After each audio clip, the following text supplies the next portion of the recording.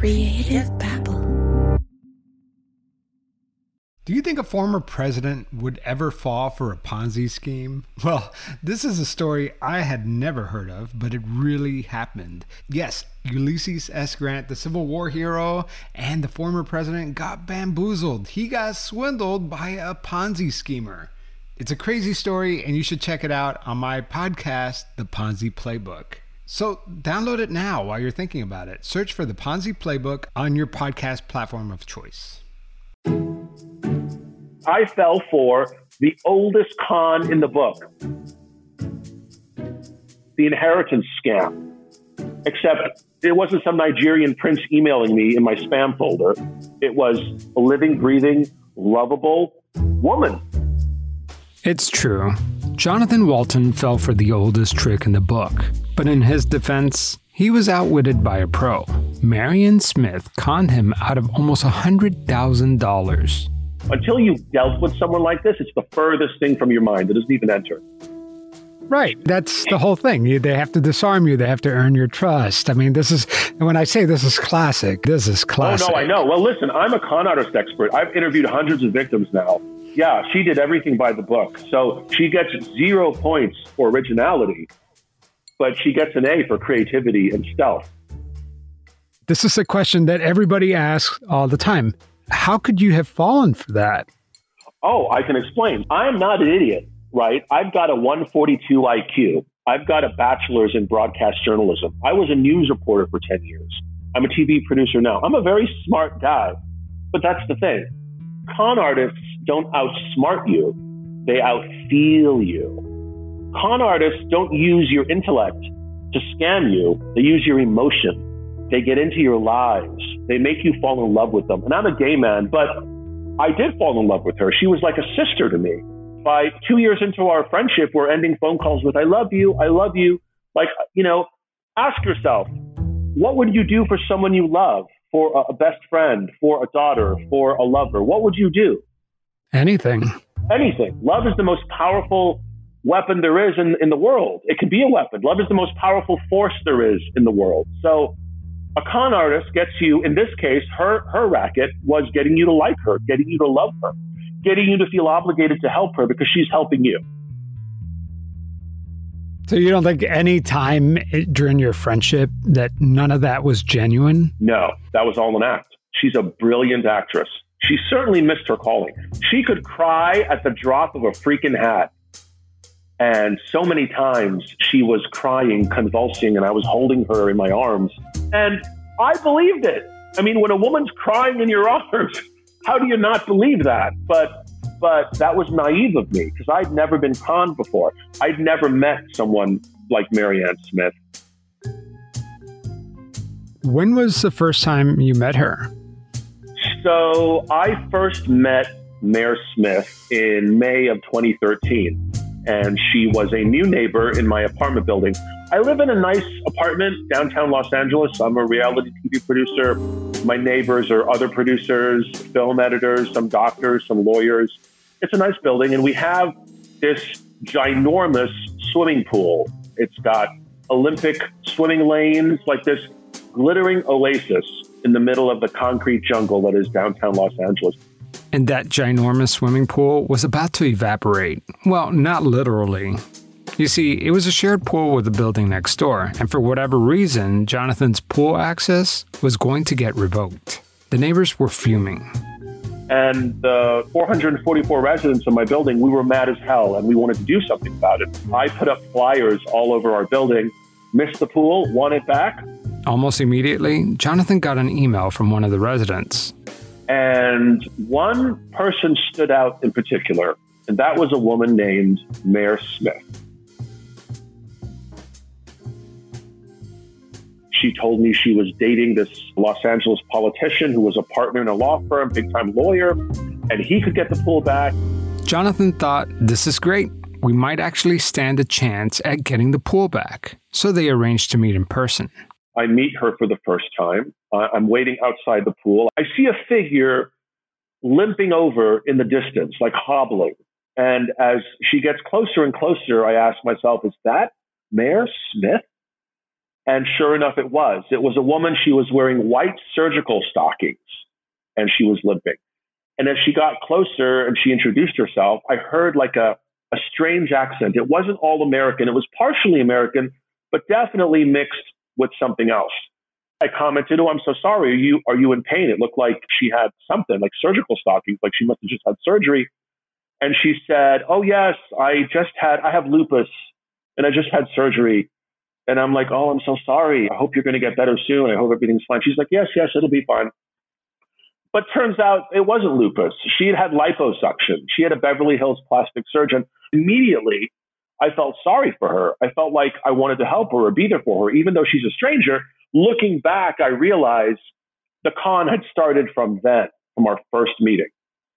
You ultimately became her mark. But do you think that she had planned it all out from that very moment? Absolutely. Listen, everyone is her mark. I have a PhD in this bitch, and I've been studying her for the past 3 years. And everyone she ever met was a mark.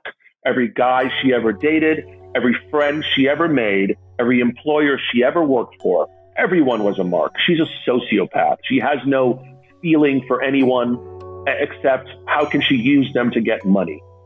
Typically on this show, there's a big twist, an aha moment, but not today.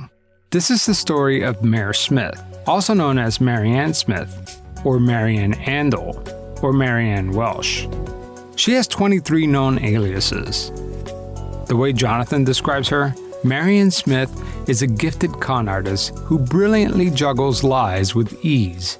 Her scams were bold and without shame, each lie gracefully circled in the air, passing through her hands without ever getting caught.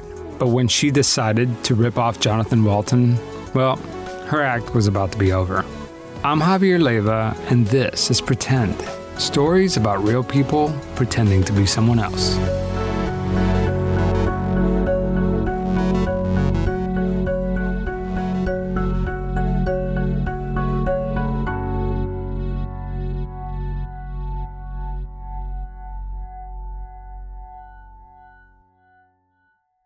Ladies and gentlemen.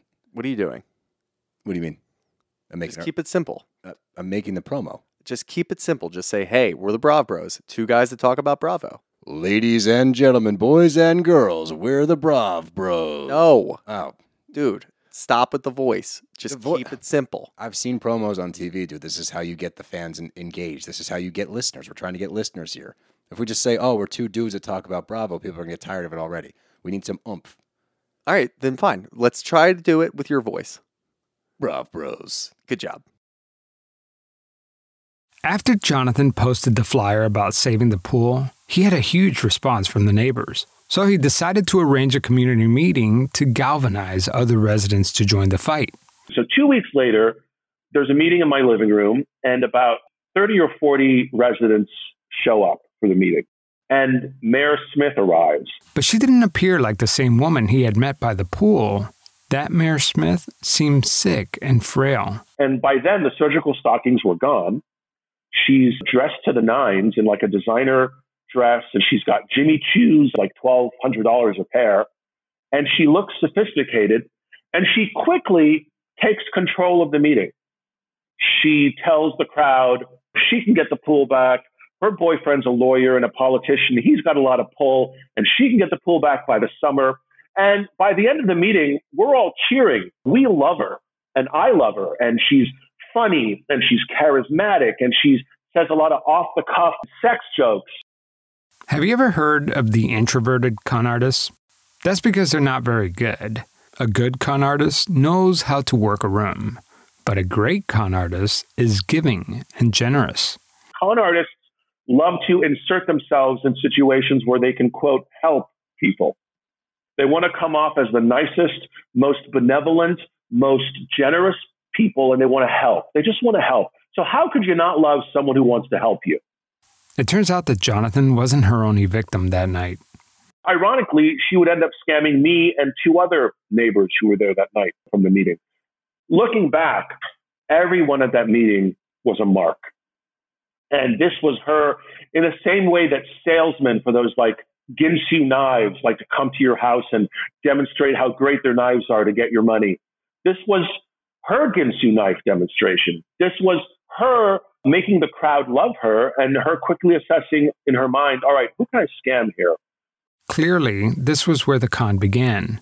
But at that moment, Jonathan was smitten by his new friend. After that initial meeting, she wanted to hang out with me. She wanted to take my husband and I out to dinner. So she took us to this fancy Los Angeles restaurant because each plate's like $40, $50, but then each drink is like 20 something dollars. So by the end of the night, the bill comes and I reach for my wallet, but she insists, no. I have a lot of money. This is on me. You guys are amazing. She wines and dines my husband and I over the course of the following 10 months. She's always paying. And I was so, impressed. I'm like, wow. 10 months. Jonathan Walton says that Mayor Smith was planning a long con. She has this strange accent because she's from the Republic of Ireland. Here's a video of Mayor Smith doing an ALS Ice Bucket Challenge. Thank you so much for nominating me for this ALS Ice Bucket Challenge. If I could give it back to you, I truly would. Since I can't, here's who I'm nominating to double dog dare the Ice Bucket Challenge for ALS charity. Her family in Ireland are very wealthy.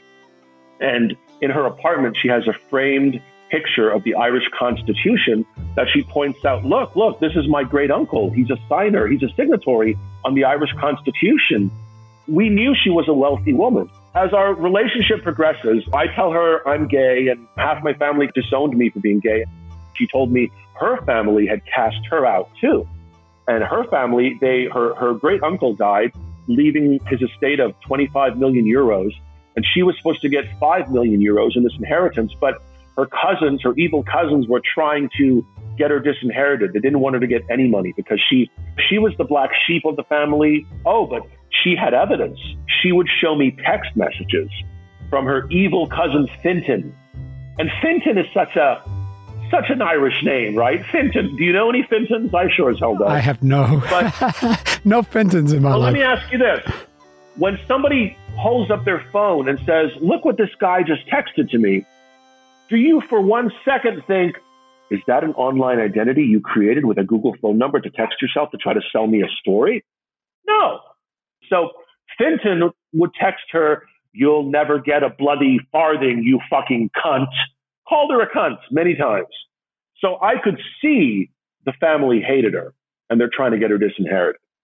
While she's showing me texts from Fintan as the months progress, she's also showing me texts from her barristers. I didn't even know what a barrister was. A barrister is another word for an attorney who represents you in court. It's a term that's more common in the UK and in Ireland. Her barrister is working out her share of the inheritance, and her barrister emails her one day and she shows me saying that, hey, if there's a clause in the inheritance that if any heir is ever convicted of a felony, they would be disinherited. For Jonathan, this spelled trouble. Her family hated her, and they wouldn't think twice about framing her with a crime in order to cut her out of the family fortune. And it took me literally 30 seconds for it to register, and I warned her. You see, Mare worked for a luxury travel agency connected to her Irish family. Don't you worry they could set you up to make it look like you stole money or something and get you convicted of a felony so they can disinherit you? And this is what's brilliant about her scam. It wasn't her idea. Exactly. She made me think it was my idea. Jonathan warned her that her family could frame her, but she told him not to worry. And she says, no, they would never do that. No, Jonathan, don't worry about that. They would never do that. A couple of weeks later, I get a collect call. This is a call from the Central Regional Detention Facility from inmate Mayor Smith. She had been arrested. And she gets on the phone and she's crying. Oh my God, Jonathan, you were right. They set me up. They made it look like I stole $200,000 from the travel company. I'm like, I told you this would happen. I told you, because I knew it would happen, because we're talking about 5 million euros, which at the time was close to $7 million. What wouldn't someone do to get $7 million? So I quickly find a bail bondsman and I bail her out of jail. And how much did that cost? $4,200. $4,200. I bail her out of jail, and she pays me back the next day. And that's an essential move. Every con artist, every con, you always see a little of your money up front. You always get paid back. Every con artist lets you wet your beak so you feel confident continuing. Because she paid me back, I immediately knew, oh, this is an honorable woman of her word. I loan her $4,200. She pays me back the next day. She's good for it. Oh, absolutely. Of course she's good for it. She also has this huge inheritance coming, right? Oh, exactly. Yeah. And now she's a damsel in distress. And even though I'm a gay man, I've spent my entire life rescuing damsels in distress. So I'm going to help this woman get her inheritance. I found out later, so she didn't actually pay me back the next day. The politician she was dating, i.e. scamming, paid me back the next day. So that was not her money. She really was dating a politician who was an attorney? Oh, yeah. You see, I just assumed that was fake. He was a married politician, conservative Republican. Mayor was his mistress, and she ended up scamming him out of close to $100,000 with a similar scam.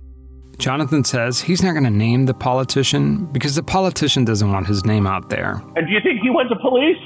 Nope. Do you think he wants to go to police? Nope. Do you think he threatened to sue me if I reveal his identity? Yup. So No. She pays you back the $4,000, but it was really this other guy's money that she's having an affair with. He gave me the money, but I thought he was also her lawyer. So when he showed up with the cash, I thought, oh, you as your lawyer are doing this payback because you're going to help her in this criminal case. I didn't know it was his money. The quick scam on him was, he was under the impression Patridge Clark, which was her great uncle in Ireland, was leaving $1 billion trust. He was going to get $1 billion trust to handle because whenever Mayor needed a roof for her estate in Ireland and her money was tied up in CDs, he'd give her $25,000. Whenever she needed $10,000 for this or $5,000 for that, he'd gladly give her his money because he thought the dangling carrot was this $1 billion trust that was coming his way. Because Patridge Clark was emailing him and Patridge Clark was texting him. He had no idea. Patridge Clark was a figment of Mayor Smith's imagination that she created online using Google phone numbers and email addresses. Little did Jonathan know that she was actually fired and charged with embezzling $200,000 from the travel agency and funneling thousands of dollars into her own personal PayPal account. But as far as Jonathan knew, she was just out of a job. So she decided to make a career change. I get a call from her one day. Hey, I'm working on a psychic hotline. I'm like, what? My name is Mary Anya, and I'm an empathic psychic. I've always had a gift since I was a little girl. It materialized throughout my childhood, and I didn't really understand what it was. I would always know things were happening before they happened, and everyone would laugh at me, so I stopped admitting that I knew these things were going to happen. She's like, I didn't want to tell people this, because I get embarrassed, but I have the gift. It runs in my family. My sister is a psychic in Germany who helps police find missing children. My grandmother and great-grandmother were famous psychics of their time, and I have the gift. I have a client that felt her husband was cheating on her, and I did tell her that there was fantasies, realities in the past, and that this would reoccur if she didn't confront it and deal with it, and that's exactly what they did. So the cheating was admitted, and they're kind of trying to move forward now. At first, I don't know what to think. I'm like, I don't know a psychic, but maybe she's psychic. I don't know. During Jonathan's husband's birthday party, Mare started performing her psychic party tricks. And my husband's friend says to her, and what do you do for a living? Oh, I'm a psychic. And the woman's like, oh, yeah? Prove it. And without missing a beat, Mare looks her dead in the eye and says, you're having an affair with your husband, and he's about to find out. And she's like, no. She freaks out. She's like, no, I'm ending it. I ended it yesterday. He's never, no. So I was just stunned. Like, how could she pull that specific bit of info out of thin air? how do you know a woman talking to you is cheating on her husband? And she didn't know this woman. I was just stunned. She's a psychic. And I really do believe she's a psychic. She can read people. She has a gift. And I watched as person after person was reduced to tears because of her reading. She told one woman, you have a boyfriend in LA and a boyfriend in New York, and you got to make a decision because you're going to lose them both. And this woman's like, oh my God, I don't know what to do. She starts crying. I'm like, how, if she's not psychic, how does she know that? How does she know that about these complete strangers? Meanwhile, this whole time, the state of California is trying her in court for grand theft for embezzling money she stole from the travel agency. But remember, Jonathan doesn't know any of this. This is the point in the story where Mayor will separate Jonathan Walton from his money. Then one day, I come over to her place and she's sobbing, she's convulsing. And I hug her and she's crying in my arms. And she tells me that her evil family has managed to pay off some dirty LA deputy DA to freeze her bank accounts. So she has no money. You know, she has hundreds of thousands in the bank that she can't access now because her bank accounts are frozen. So I start loaning her money. And I have no reason to believe she won't pay me back. She's an Irish heiress and millions of dollars are coming. She's already demonstrated that she paid me back before. Over the course of 2 months, I loaned her $15,000 cash. She says to me, listen, the DA said for the case to go away, it's going to be like $54,000 in court costs and it'll go away. As long as I pay all what they spent, it'll get dismissed and I'll get my inheritance. I didn't have $54,000 cash sitting in the bank, but I had an 840 credit rating. So I let her charge my credit cards $54,000 to pay this court fine. Everything's fine. She's happy. The bank accounts are going to be unfrozen in a couple of months and she'll pay me back. And then again, she comes to me crying. And I'm like, what's wrong? She's like, the judge in my case is angry at me. And I'm like, angry? Why? Well, she says, he thinks that for me to charge your credit cards to pay my court thing, that's money laundering. Like, well, he wants to punish me with a slap on the wrist. 30 days in jail to teach me a lesson, to not do that again. It's not a felony. It's a slap on the wrist. As soon as I get out of jail, I'm going to get my inheritance and pay you back. I'm just going to have to bite the bullet and spend 30 days in jail. So she goes to jail for 30 days. While she's in jail, she calls me collect every day. On like the 4th or 5th day, I tell her, listen, I want to come see you. She's like, no, I don't want you to see me like this. You can't see me like this. But I insist. This is like my sister. So I'm not waiting for her permission. I'm going to go. I don't know if you ever visited anyone in jail. It's a horrendous experience. First thing you got to do, you got to log on to the jail's website. You got to click on the inmate you want to visit. And that's when her house of cards began blowing down. I clicked on her name, and clear as day, it said she was in there for felony grand theft. Doesn't that nullify her inheritance? Yes, that's the first thought. And you heard the expression, lies are like rats. When you see one, it means there are 1,000 others hiding. Is this the first of 10,000 lies I'm going to discover about this fucking woman?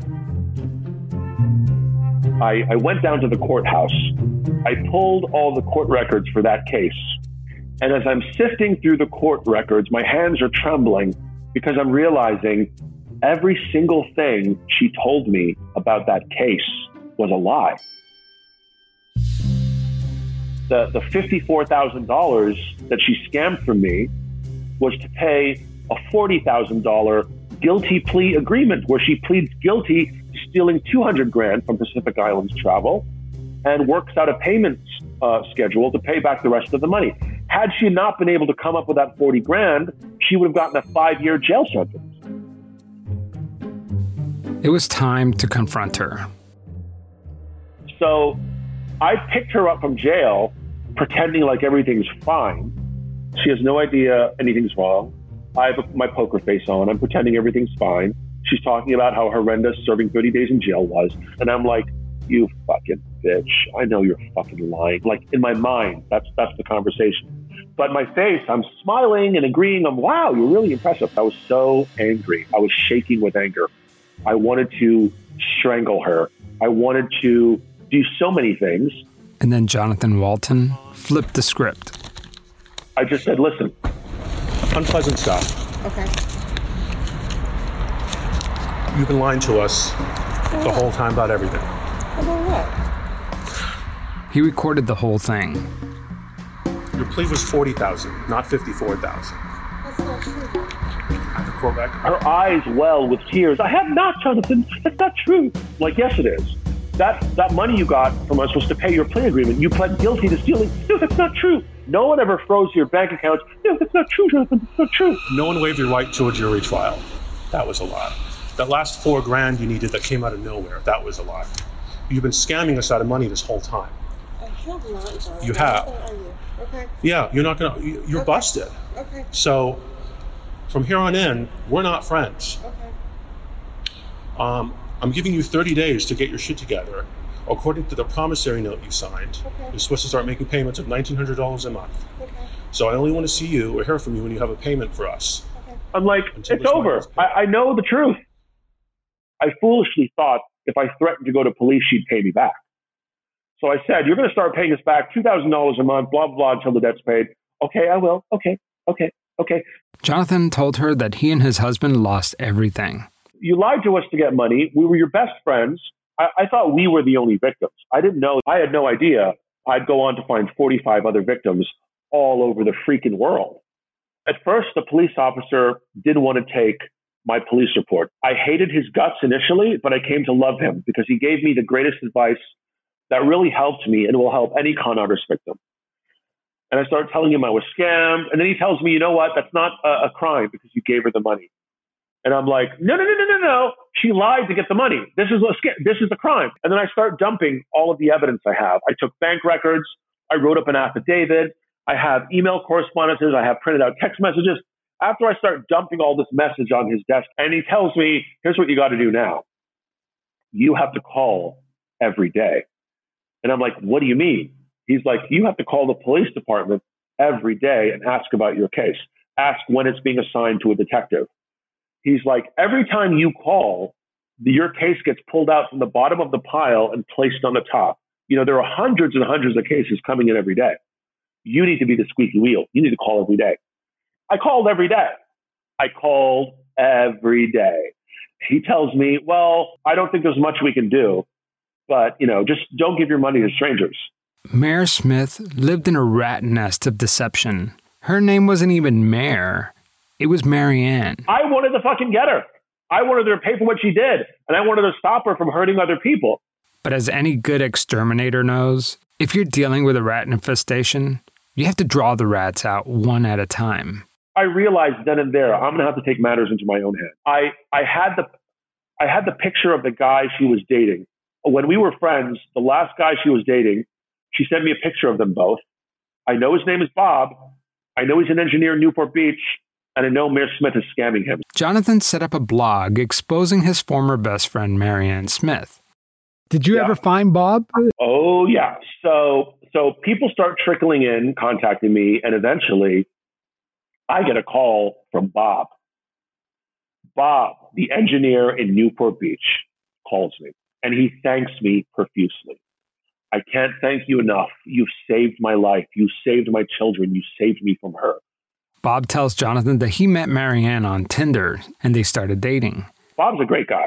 Bob told Mare that he recently got divorced and was trying to get custody of his kids. Mare told Bob that he was in luck because she is a 730 expert for the courts. Now, for those of you at home who don't know, a 730 expert is a court-appointed child custody investigator. Mare quickly figured out a way into Bob's life to help him with his custody. So, as luck would have it, Bob took it as a sign from God that Mare was now going to help him get a better custody arrangement with his kids. As they start dating, Mare starts unpacking her Irish inheritance story. But it's a little different for Bob.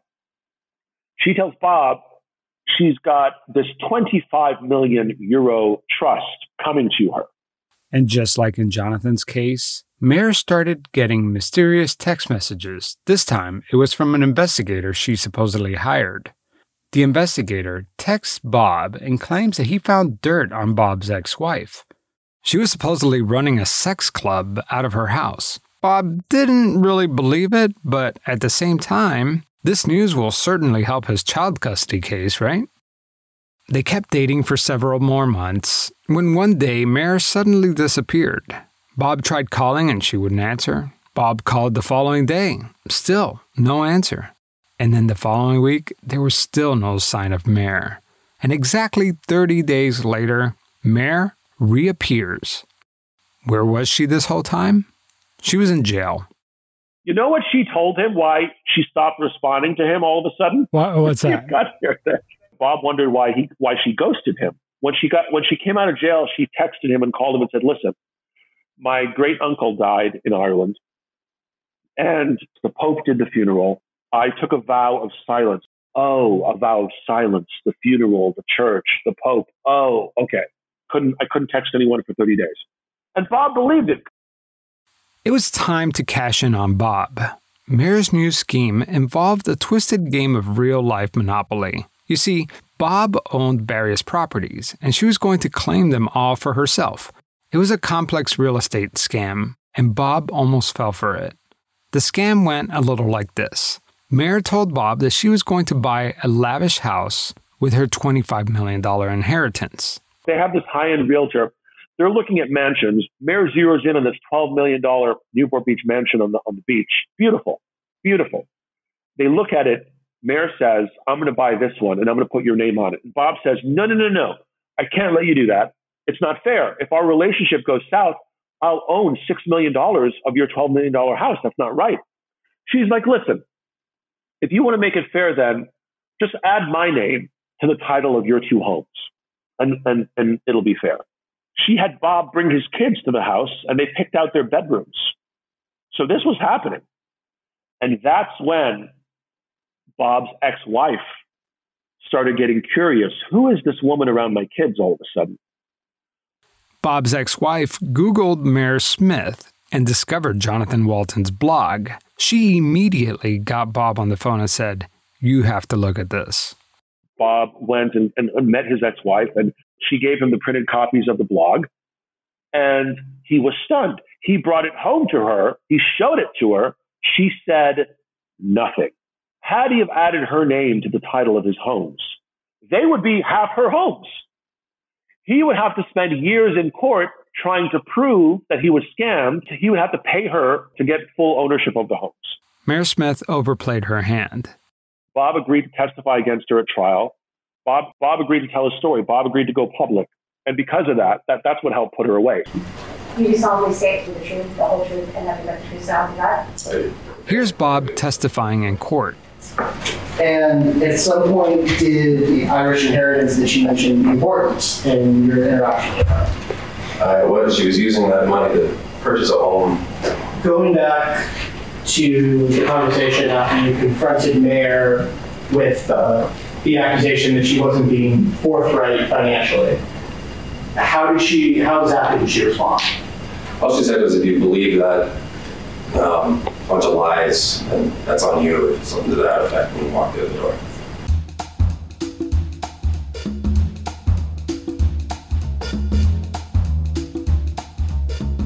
People started contacting me from my blog, saying, with stories of how Mare scammed them. I started discovering all these other victims. Each time I discover a new victim, I call up the cop on my case and say, hey, here's a new victim, here's a new victim, here's a new victim. I am badgering the fuck out of him because I need him to know I'm not going away. 11 months into Jonathan's investigation, Marianne Smith was arrested and charged with grand theft. And she gets out of jail the next day. Let me tell you how she got there. So, right before her next court appearance, guess what she does?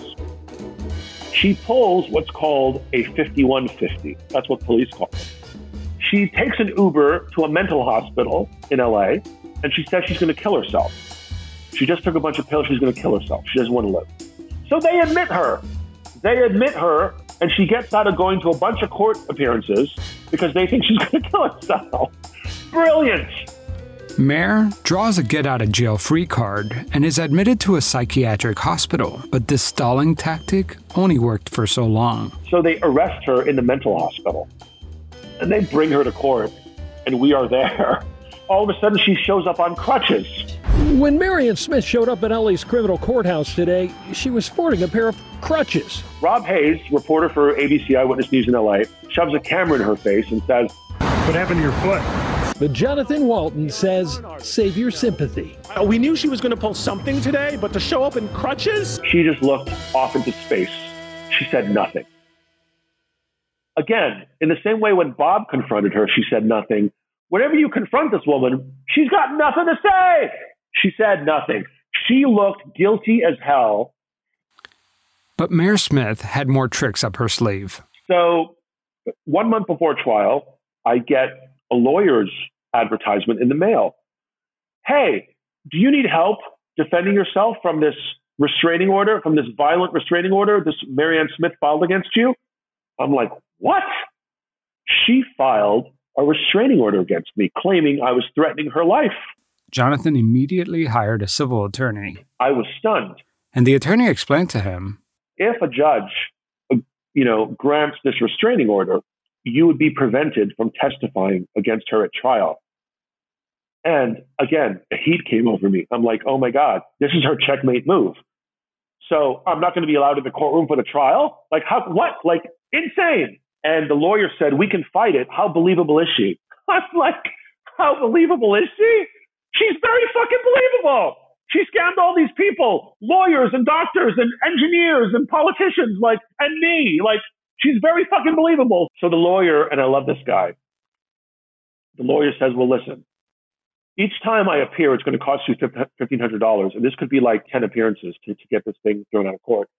Or since you haven't been served yet, the way civil cases work, unless you're served a lawsuit or served a restraining order, it doesn't exist. So you had a small window there. So he said, just don't get served.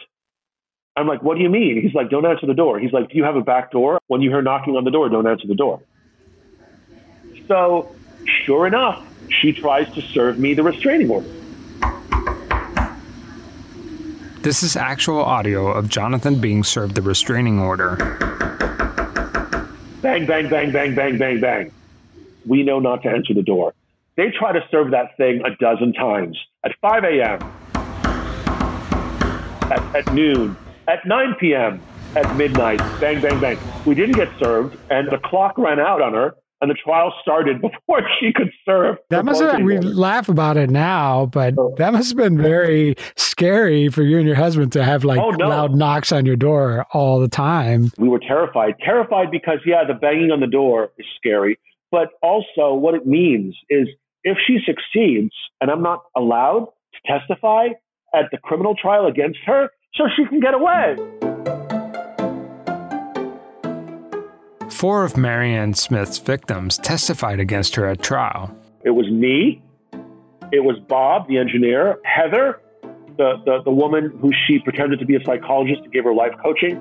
We didn't talk about Heather, but that's a whole other story where Mayer claimed to be a life coach. But instead of helping her find true love, Mayer cashed in $10,000 for her services. And her own freaking daughter agreed to fly out from Tennessee to Los Angeles to testify against her mother. This daughter had grown up witnessing her mother scam dozens of people. This daughter tried to report her mother to authorities multiple times, but nobody believed her. This daughter had her own identity stolen by her mother to lease an apartment in Los Angeles. When Marianne was evicted, her daughter was on the hook for paying $12,000 in unpaid rent. This is Marianne Smith's daughter testifying in court.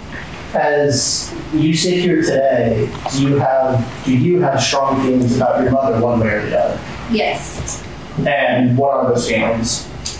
I think that she's a very troubled person who has used her intelligence malevolently. And the things that she has been accused of, I'm absolutely disgusted by. It sounds to me that there is a great deal of animosity between you and your mother. Is that correct? Yeah, she was abusive, so I would say there is animosity. The daughter wanted her to go to jail. I wanted her to go to jail. Bob wanted her to go to jail. Heather wanted her to go to jail. So that was our motivation. And Marianne Smith did actually go to jail. The jury deliberated for 3 hours, and when they came back, they found Marianne Smith guilty with 1 count of grand theft, and the judge sentenced her to 5 years in county jail. She's in jail right now. But here's the twist.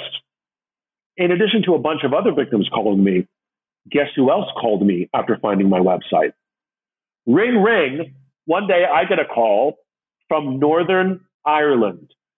A police detective in Northern Ireland called me. He found my blog. He says, I've been looking for Marianne Smith for 10 years. It turns out that Marianne Smith did in fact live in Northern Ireland for a few years.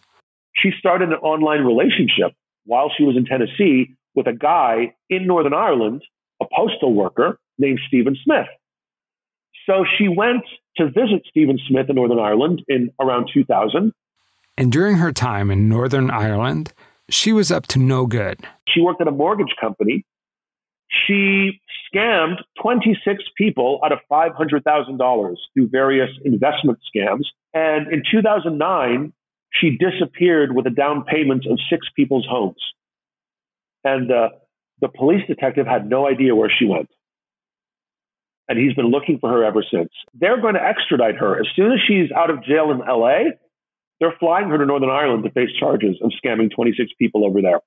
I've heard from 2 of the victims in Northern Ireland. They called me. They are devastated. They haven't gotten over what she did.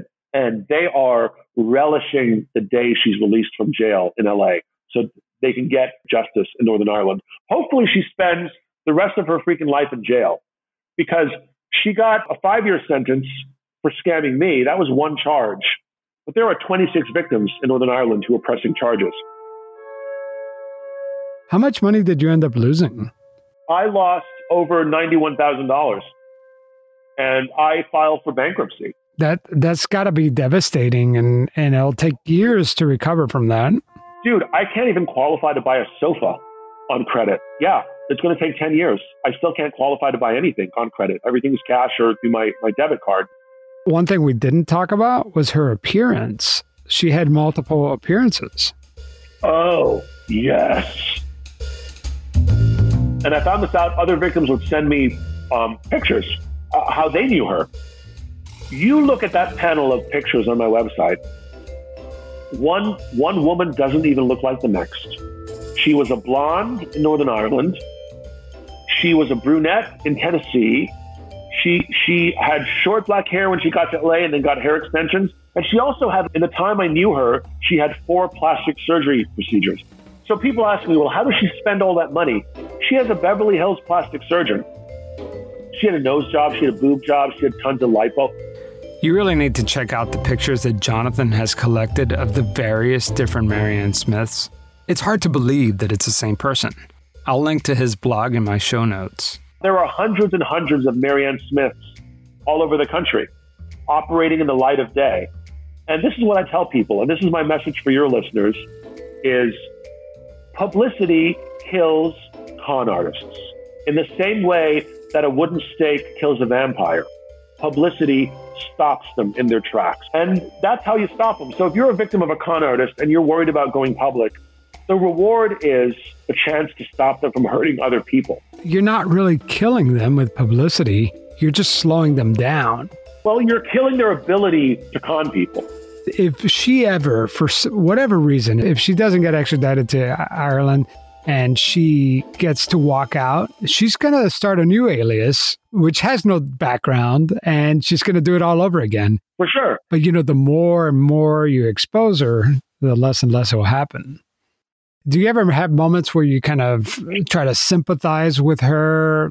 Not in a way that dismisses everything she's done, but like, why does she do this? Is this like some sort of compulsion that she can't control? I do have moments, especially when she got shackled in court and she's been in jail. And I have moments where I think of her as a human being and I feel sorry for her. But then I'm reminded she doesn't deserve that. She's a sociopath. Sociopaths don't have empathy. Sociopaths don't believe in a right or wrong. She told our landlord she had cancer. She got out of paying rent in our building for 5 months because they believed she was in chemo in the hospital getting cancer treatments. Jonathan says that Marianne Smith has an iron deficiency. He says she would sometimes deprive herself of iron so she could get admitted into the hospital. And then she would have a nurse take a picture, and then she'd send that picture around to people. She used this cancer scam a lot. She told all of her friends and neighbors she had cancer, but don't tell anybody because I'm ashamed. I don't want anyone to know, but I need money for treatments. So she raised tens of thousands of dollars for cancer treatments for cancer she didn't have. And since starting his blog, Jonathan discovered other scams too, like the time she used to blackmail older men out of money. She has a profile on a website called sugardaddyforme.com. Oh my God. Yes. I am scared to type this in. She would engage in relationships with mostly married men, right? They would pay her a monthly fee for sex, right? $500 or $1,000. They'd date and have sex. And then when the men tried to end the arrangement, she threatened to blackmail them with exposing them to their wives. And they'd pay her off a couple of grand, $5,000 here, $6,000. She blackmailed married men. This next scam really gets me because it's one thing to scam a stranger out of money, but it's another thing to use your child for money. She had another daughter in Michigan, a baby that was taken from her by the courts, and because she was declared an unfit mother, sole custody was awarded to this father. So this daughter ended up dying of cystic fibrosis. Mayor never raised her. She was never in Mayor's life. But Mayor started a GoFundMe page and raised more than $16,000 in the name of her daughter's cystic fibrosis. So Mayor used the death of a daughter she didn't even raise. She had this GoFundMe campaign. A bunch of people donated. It was all a scam. None of the money went to cystic fibrosis. It all went to Marianne Smith. This has to do a number on the way you trust people, your relationships. I mean, I don't trust anyone anymore. And I background check everyone. And I'm suspicious of everyone and everything. So if there's a new friend in my life, yes, I'm background checking them. And if they have felonies for fraud and grand theft, I'm not going to befriend them.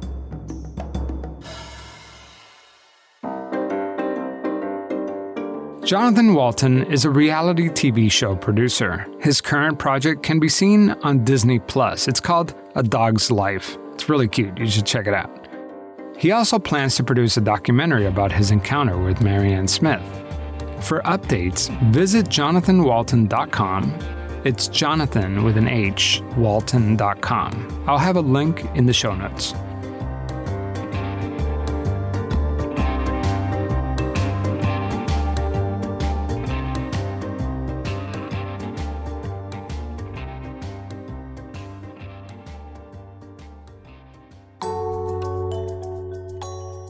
I want to thank all my Patreon supporters because you guys are the ones that really make this show happen. Without you, honestly, I don't know how I could afford to keep the show going.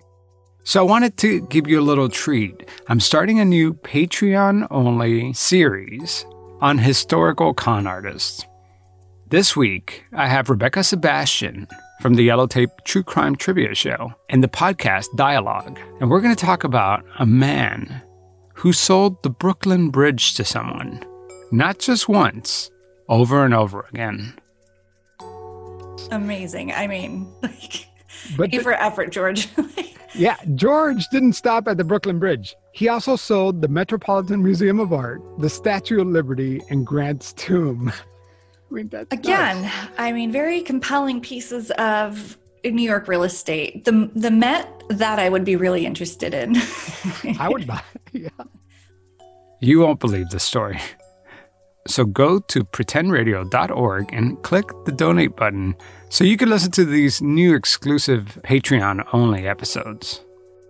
And if you can't support Patreon, another way you could support the show is to simply spread the word on social media. So find me on Facebook, Twitter, Instagram, whatever, and recommend the show to your followers. And I will pick somebody at random and send them a brand new pretend hoodie these things are so comfortable.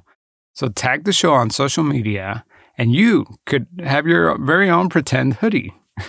It's a real hoodie. It just has the words pretend on it. All right, guys. Take care.